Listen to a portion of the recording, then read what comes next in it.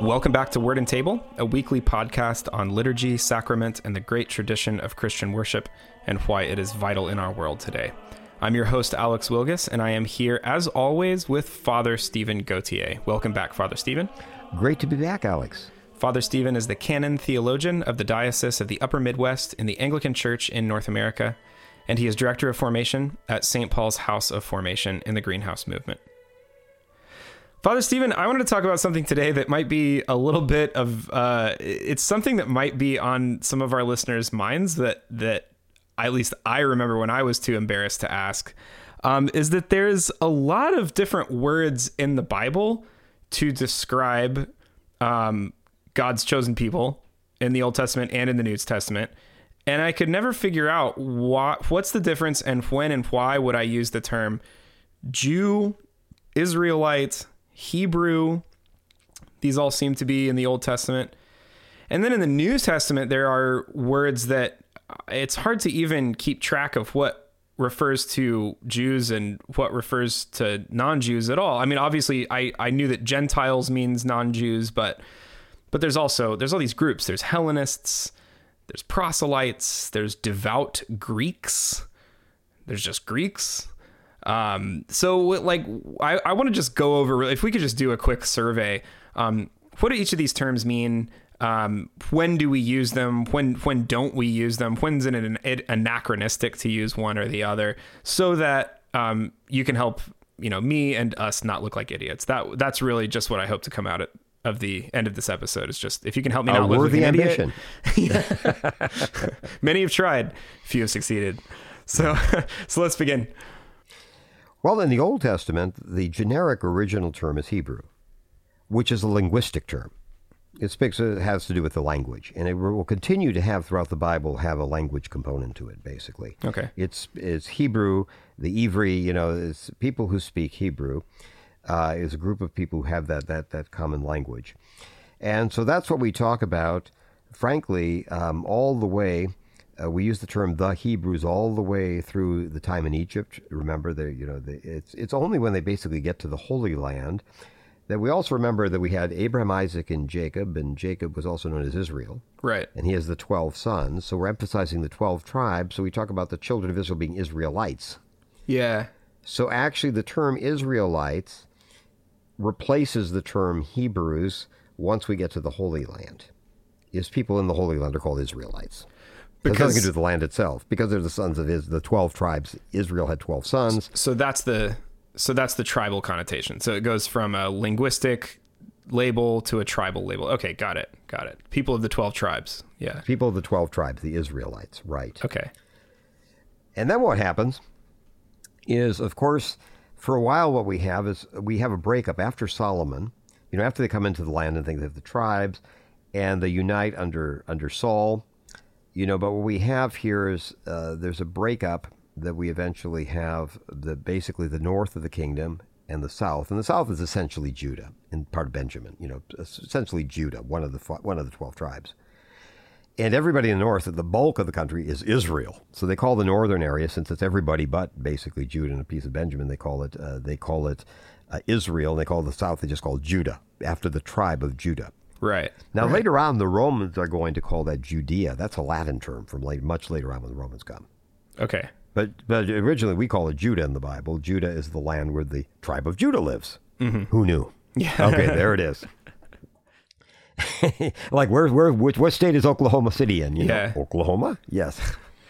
And just a real basic overview, right? But the tribe of Judah and the Israel, the kingdom of Israel, or the kingdom of Judah and the kingdom of Israel, southern and the northern kingdom, each of them have their problems, but Judah tends to be more faithful to God, right, than Israel. That's just there's a reason for it. At the time of the break, is that the temple, which is the focus of the Israelite religion, falls into southern hands. I see. Okay. And therefore, that's why we have the first, Jeroboam, the son of Nebat, the great villain, here is the one who says we have to have an alternative pilgrimage site. We can't have people going up every year, a few times a year to Jerusalem if they're going to start identifying with another country. Right. So he says, let's put up 2 sanctuaries, one in Samaria and one in the north in Dan. And they put up statues there, and that's where we get these rival sanctuaries. So they have to define themselves separately religiously. Okay. And so that's why we associate them particularly with unfaithfulness. Okay, so I get how Jew comes out of Judah, Southern Kingdom. Why it sounds like after that we're just referring to Southern Kingdom. Why how did Israel pass out of usage? Well, what happens when the Assyrians come is basically the people of the northern tribes are assimilated. They're deported things, but they assimilate. They just become like when people come to America. A lot of times people came and just sort of became Americans in every sense. Right. They just ceased to be anything else. And so basically we don't have any clear tribal identities anymore, except for the ones who are the great Babylonian captivity is only people from the south. Yeah. The Yehudim, the ones who become the Jews. And so once we get back into the Holy Land from the Babylonian exile, we just simply call them the Jews because, that's all that's left is the tribe of Judah, the Yehudim. Okay. So okay. they're the Jews. So then Jew becomes the generic term through all of that tumultuous history. Yeah. There you go. So then I have always been aware that the word I'm a Gentile, that the word Gentile just means not Jew, but where does that word come from? Well, actually what's the Hebrew, that's actually a Latin term. It was just translating the Hebrew, is the nations. We heard goyim. You've heard that.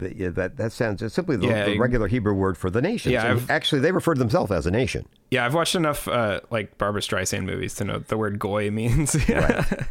Yeah, but what it means, what it didn't originally mean different. What they would talk about, Israel was a nation. Yeah. But they talked about, when you talk about the plural, there was Israel and the nations. Okay. Everybody else, everybody else, and that was called the goyim. And they had to translate in the Latin Bible, and they translated basically to gentes, which is a Latin word for nations, and that becomes Gentiles. Okay, yeah. So it simply means the nations, meaning all the nations other than Israel. Israel and everybody else, the nations. Got it. So it's just the foreign nationals, basically. Yeah. Okay, yeah. All right, so that's Gentile. So again, a quick thing is we start out with Hebrew, which has to do with linguistics. Once that stays the term all the way until the Exodus. Because we emphasize, we go into the land as we start emphasizing being tribes, right? The big thing where tribes become important is we divide up the land. Sure. Well, the tribes come from Jacob, who's also known as Israel. So that they call themselves Israelites, the son. They're the 12 tribes that come from Jacob, the Israelites. And then when the Israelites, eventually what happens is the only one of the tribes that survives, after that is going to be the tribe of Judah. So once they come home from Babylonian exile, they just call themselves the ones for the tribe of Judah, the Jews. Okay. And Gentiles, the nations, refers to everybody else who's not a Jew. Everybody else. Right. So then in the New Testament, we get a lot more terms, both that refer to Jews and that refer to Gentiles. Right. So let's go over those because they're really important factors in certain books of the New Testament, especially Acts, especially Romans. Well, you'll miss them if you don't know the terms. Yeah. So it's really important to understand who's who. So let's get into who's who. Okay. Well, we have a Jew and Gentile. We bring those terms, but it becomes much more complicated. You see, something has happened with the Jews. A lot of Jews, because there's a lot of free movement in the Mediterranean, sought their fortune elsewhere, like people going to America. Yeah. People began, especially with the Pax Romana, people began really moving, but even well before that, the Great Roman Peace, people began migrating. Jews were migrating elsewhere in the Eastern Mediterranean. And the Eastern Mediterranean was Greek-speaking, and Greece was the popular culture of its time. It's like English now. Everybody's learning English around the world. Anywhere you go, I say, to my distress, when I was young, you still could speak French places, but now everywhere I go, people say, "Can you speak English?" Yeah. It becomes everywhere. Yep. And so that's what Greek was like. And so people, the Greek word for Greece is Hellas, is the name of the country. So Hellenist was somebody who basically had Greek culture. Yeah. So it didn't mean they were ethnically Greek, but somebody who come to America and they speak English. They're Americans. They behave like that, regardless of their background. So we began distinguishing the many Jews who lived elsewhere in foreign countries. We call the diaspora. People who are spread among the nations, the diaspora, the ones who are spread around. That's what it means in Greek, diaspora, spread around. Is they began calling them Hellenists, meaning that, yeah, they were Jews. They were full Jews, and they were physically Jews. I mean, they were descendants of Abraham, but they had lost everything uniquely Jewish except their religion. Mm-hmm. They spoke Greek. Matter of fact, that's why we translated the Bible originally into Greek. It wasn't for foreigners. It was because people in Alexandria couldn't understand Hebrew anymore. Yeah, yeah. They didn't use it. And so their mother tongue was Greek, and so they had to translate the Bible into Greek so they could read it. Got it. Okay. And so they're called Hellenists. So with one exception in the New Testament, the word Hellenist means people who are in fact Jews, but they're simply Greek-speaking Jews, meaning Okay. Greek is their mother tongue, Okay. their principal language. And so they went back to the linguistic terms. So they talked about Hebrews as being Jews. In the New Testament, means a Jew who actually speaks Aramaic, who speaks a Jewish language. Okay. Yeah. Aramaic. It's closely related to Hebrew. Hebrew by this time was essentially a dead language. But this is marking Really close. Okay, but this is marking a cultural distinction here.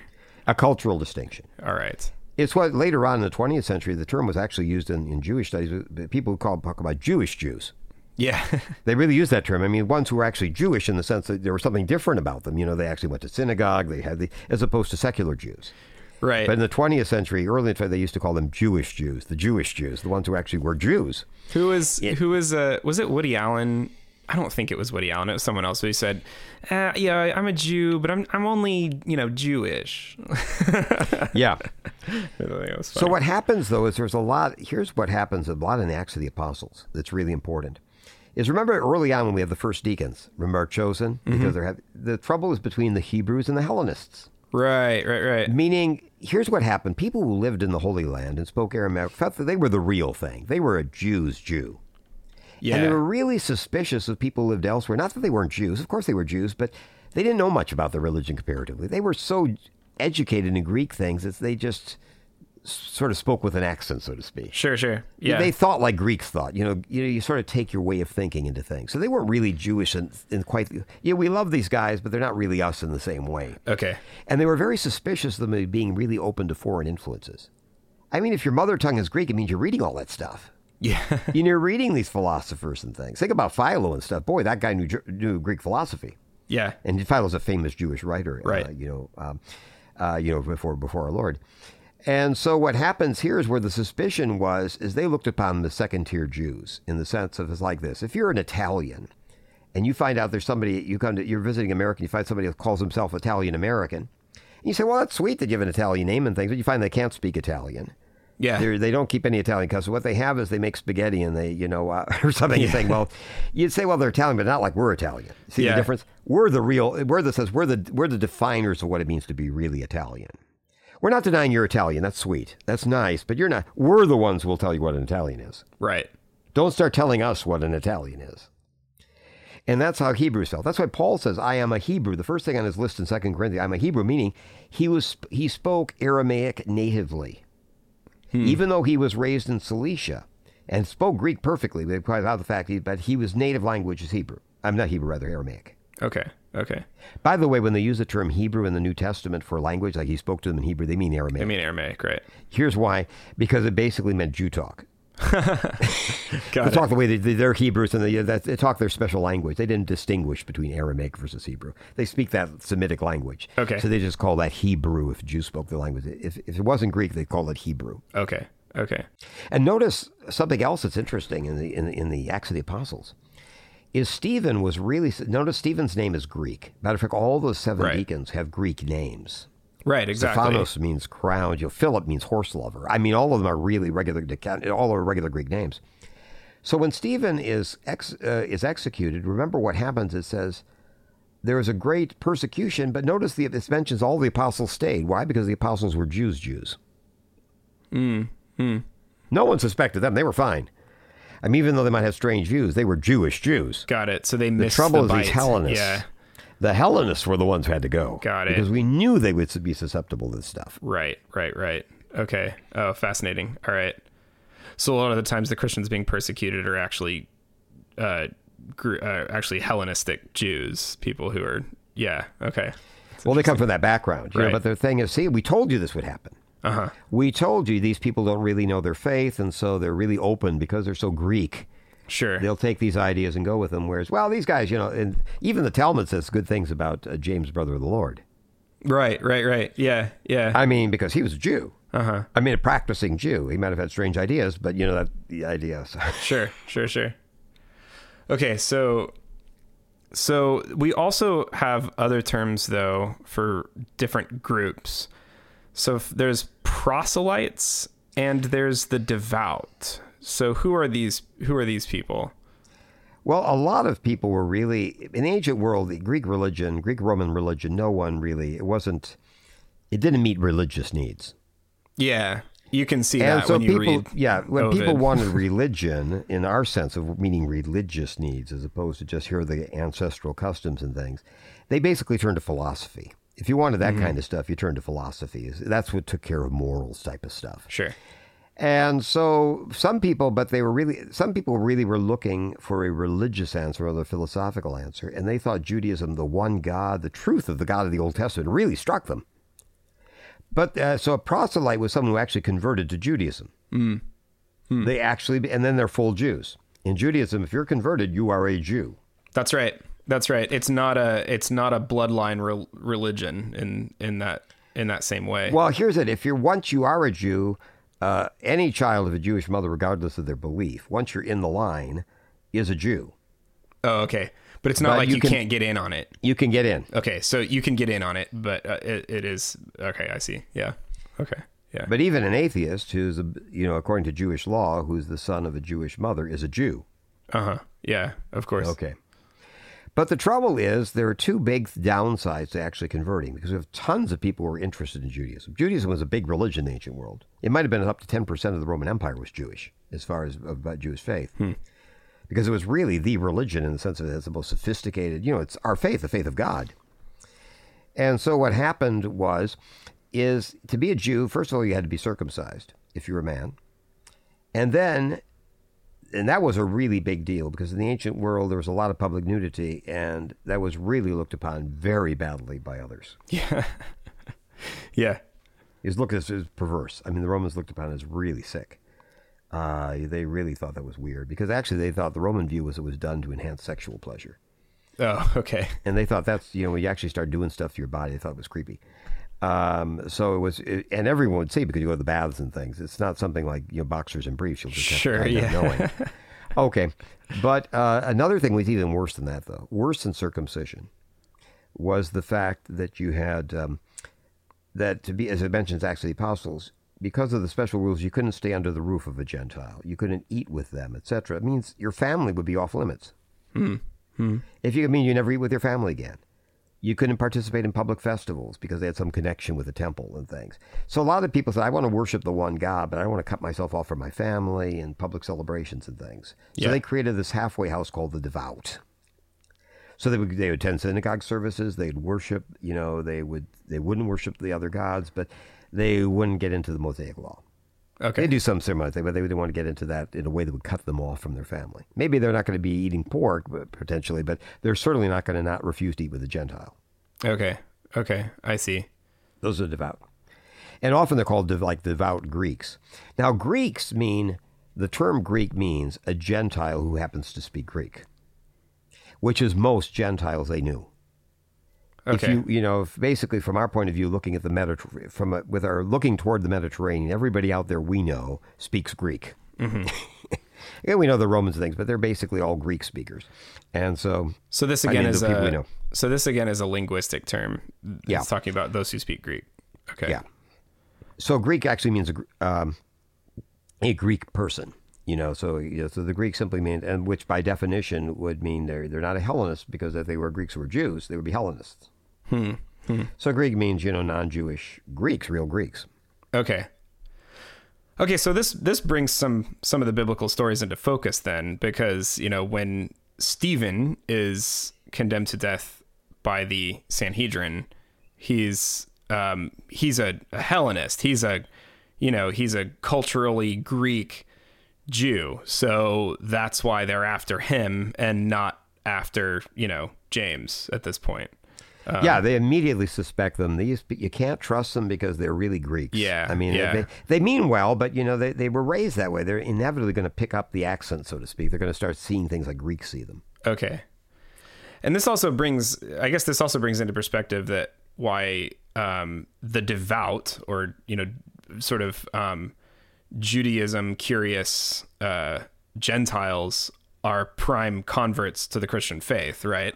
Oh Lord, yeah. This is the Jews said it was basically Christianity was Judaism light. Yeah, is you could have all the good stuff and drop the commandments. The things like all the special food laws and things like that. Matter of fact, this had a huge later on in Judaism. This had a huge effect. Remember, the Lord said that you'll cross sea and land to make a single convert. Mm-hmm. Remember, Judaism used to be a missionary religion. Yeah, they used to seek converts. That stopped because of Christianity. Right. If you read in the Talmud and things, what people basically, they were very disappointed because basically this middle class of people who were sympathizers overwhelmingly became Christian. Yeah. Yeah. And they felt we did all this work and they became Christians. Yeah. And so they actually changed the rules in Judaism. You have to turn people away 3 times before you can accept them. So if you go to the rabbi and said, I think I want to be a Jew, he's going to encourage you not to. That's the official way how you do it. Oh, I see. Okay. You're told, no, what you should do is practice your own religion well. He would tell, if you went to a rabbi, now God forbid, to say, I think I want to be a Jew, he'd say, I think the best thing you could do is be a really good Christian. Yeah, yeah. I think that's what you really should do, Alex. Sure. And you'd have to, it's the 3rd time, and it's a ritual. The 3rd time he can say, then, why do you want to be a Jew? And the answer is you want to be worthy. Right. But in any event, so it's turned from being a missionary religion to being very suspicious of converts and actually discouraging conversion. Okay. Because they said they were burned. They thought people who don't become fully Jews are a risk factor to the religion. Okay. So then in proselytes brings into that clarifies the circumcision issue, right? Because the question was, do you need to become a proselyte, i.e. go all the way and become circumcised before you can become a Christian? That was the whole controversy, right? So yeah, the basic idea would be like that Judaism was like saying you have to graduate college where you go to grad school. Yeah, yeah. And so their basic view is you have to be a Jew first. You convert to Judaism, and Christianity is Judaism plus. It's the fullness of Judaism, and so you have to be a Jew to be a Christian. Sure. Was the argument of what they call the circumcision party. Yeah, yeah. Or the Judaizers are the terms that are used. But whereas the other party said, no, you can go directly in. The Christianity will take you from where you come. That's why Paul says Titus, who is actually from a Gentile father, he doesn't have to get circumcised or start taking on the commandments. He can become a Christian, whereas Timothy, who came from a Jewish mother, well, that made him a Jew. So he said, well, you should get circumcised. The Jews are going to think we're trying to discourage them from following the law. Sure, sure. So Paul circumcises Timothy quite publicly. So everybody knows he's circumcised. So he won't be, because people were trying to say he was actually trying to discourage Jews from being Jews. Yeah, yeah. And Paul said, that's not true. All we're simply saying is someone who's not a Jew, we don't make them a Jew to become a Christian, a full-fledged Christian. Mm-hmm. But we're not telling Jews to stop being Jews. Okay, yeah. Well, great. Well, thanks, Father Stephen. Anything else you have for us for terms for Jews and non-Jews? No, I think that should really help. The thing you don't want to talk about the Jews crossing the Red Sea or something. There you go. Just remember, they're Hebrews until they're in the Promised Land. They become Israelites, and they cease being Israelites when they get back from the Babylonian captivity. There you go. There you go. This has been your primer on how not to look like an idiot from the pulpit. It's certainly something I wouldn't know anything about. But well, thank you, Father Stephen. Thank you for listening to Word and Table. And we'll be back next week for more on liturgy, sacrament, and the great tradition of Christian worship. Thanks for listening.